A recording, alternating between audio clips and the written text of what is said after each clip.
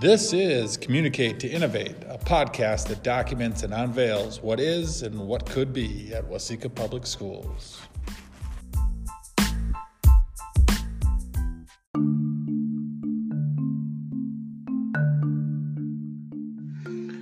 Hey, welcome back, everybody, to Communicate to Innovate, a podcast for Waseca Public Schools. I'm your host, Clint Link, and I'm the Tech Integration and Innovation Specialist throughout our district.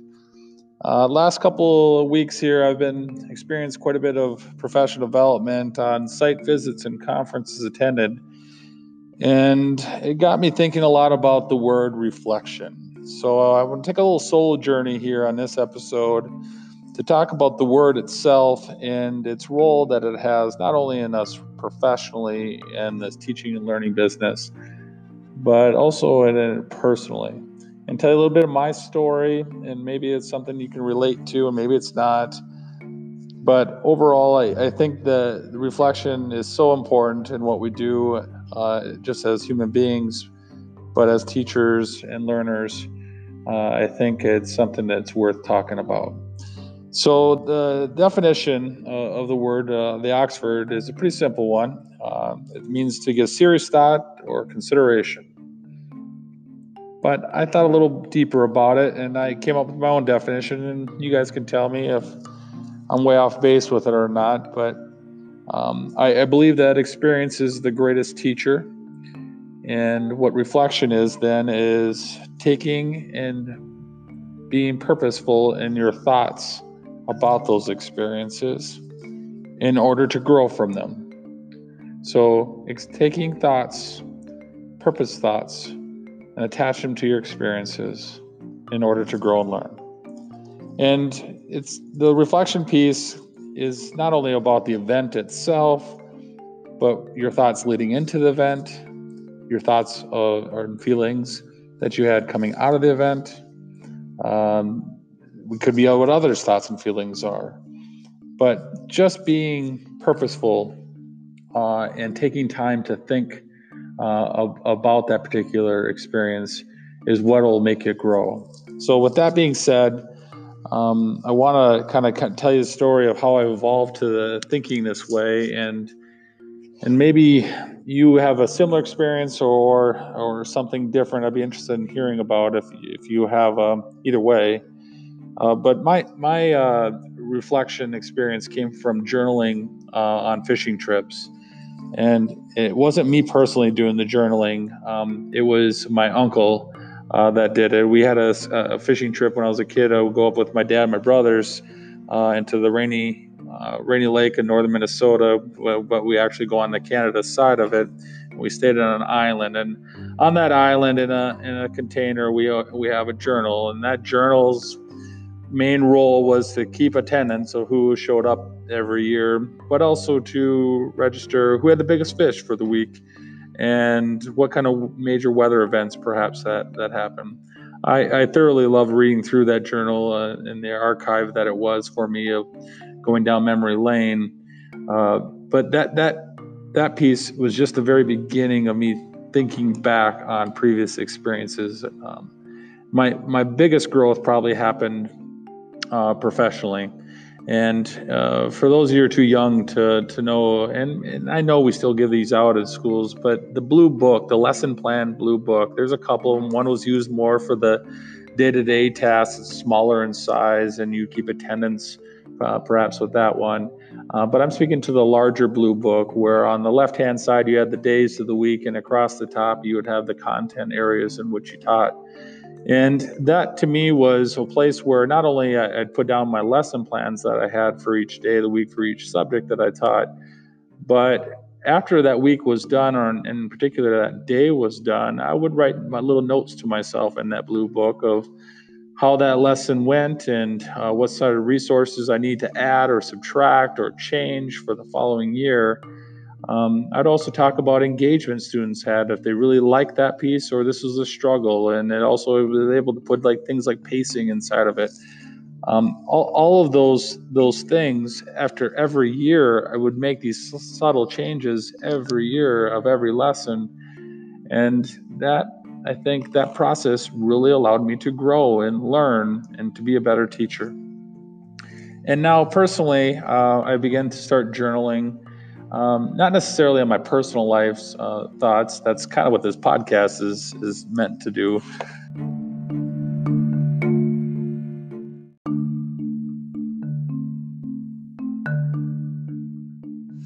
But I use a journal, a weather journal that sits by the couch I sit on in my living room that overlooks Clear Lake here in Waseca. And the last couple of years, I've started documenting weather scenarios that have happened, and intermix inside of those weather scenarios maybe significant family events that would happen. And it's, again, pleasurable for me to go back and look back at what happened the year before at that particular time, or even 6 months ago, what happened. So you take all of these into play here, from the fishing journal to my professional blue book to this podcast to my weather journal at home.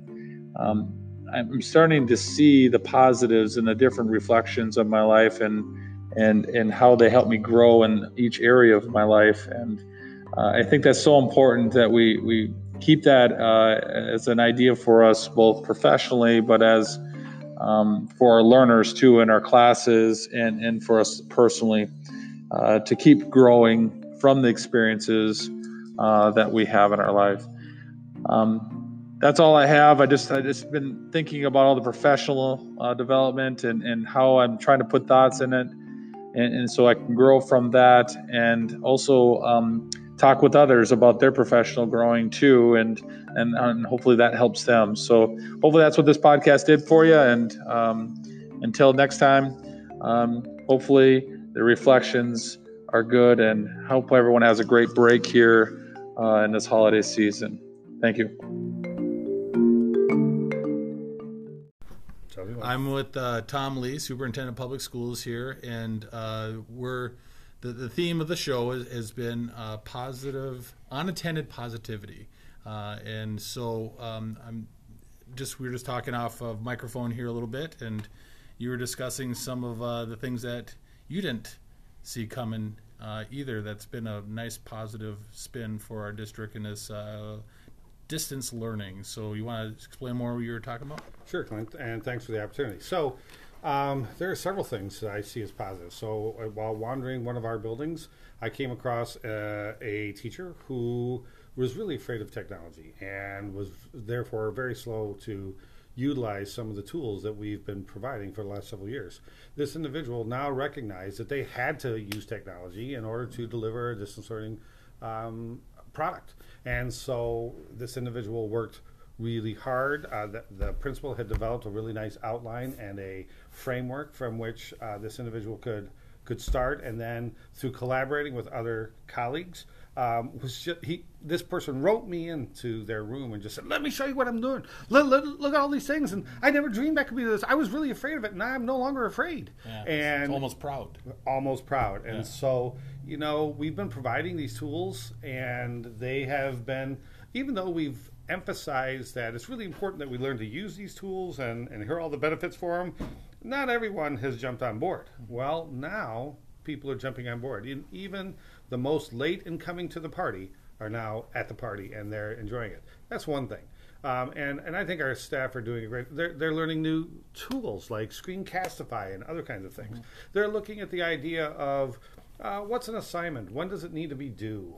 If I post it, does it need to be due at the end of the day today, or can I have until the end of the day on Sunday, for example? Mm-hmm. So they're looking flexibly at ways that they've been doing their business for so many years. But how about from a district level, Tom? What are some things in this big picture thing Lots here of are we things. doing? Lots of things. Okay.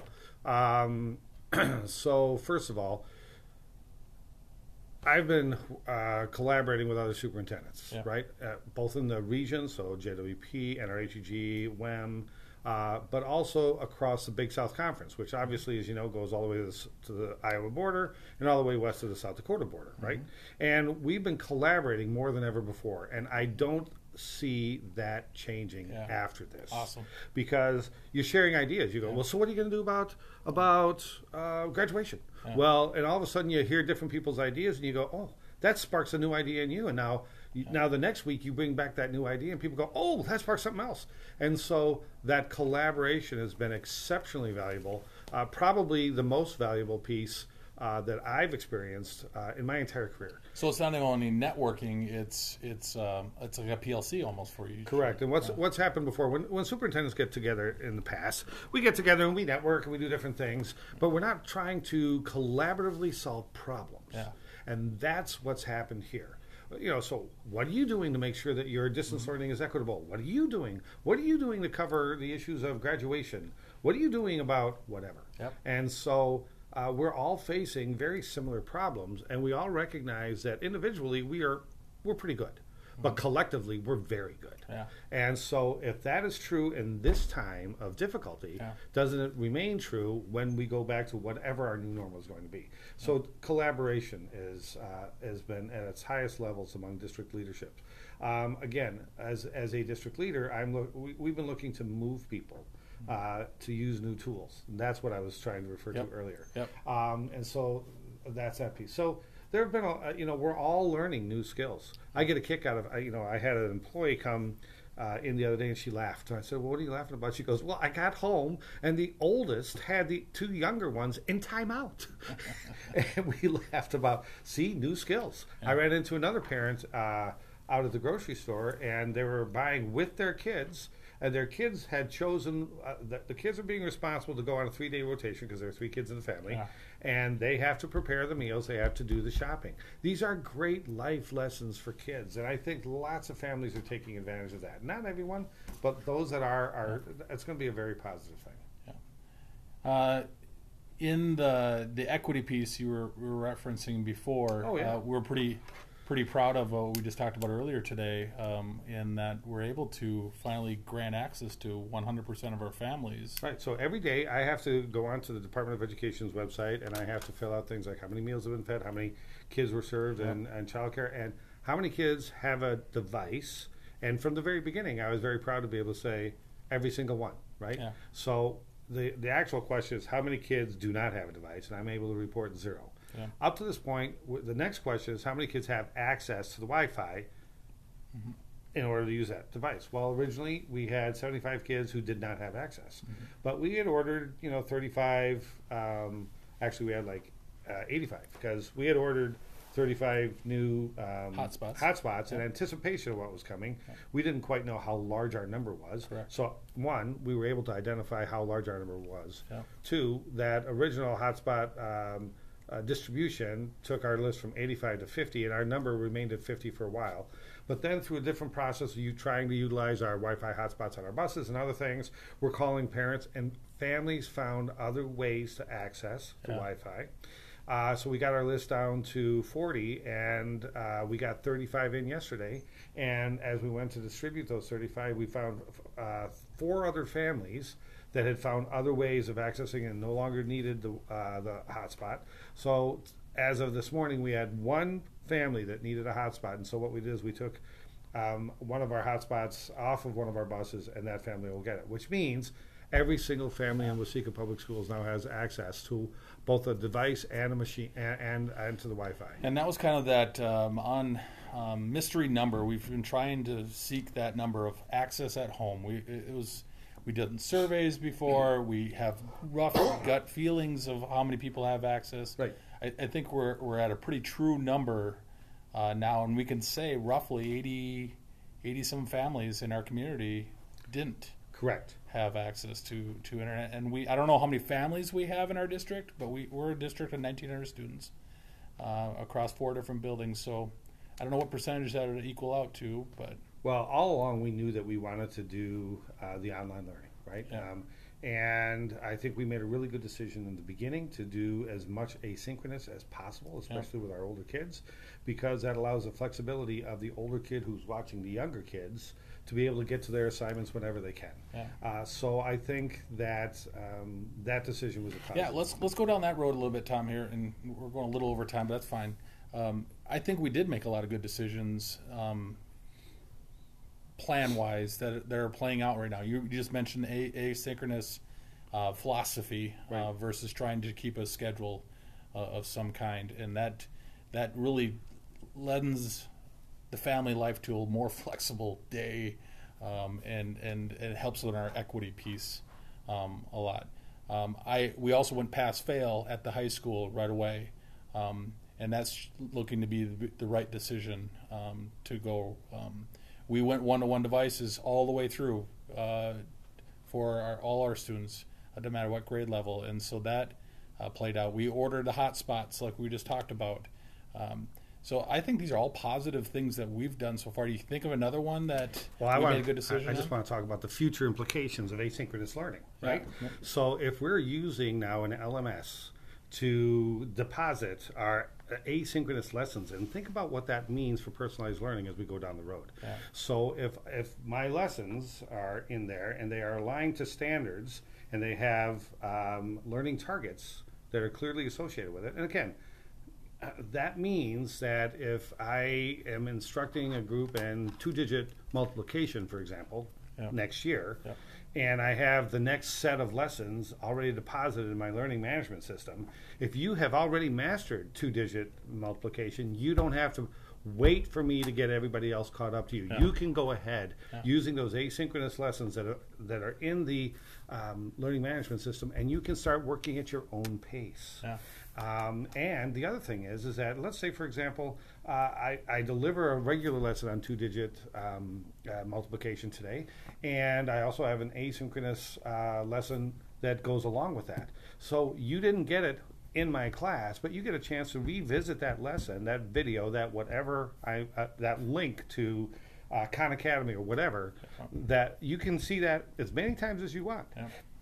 That helps you in your learning process. And again, in the first scenario, you were advanced. In the second scenario, you struggled to learn the concept.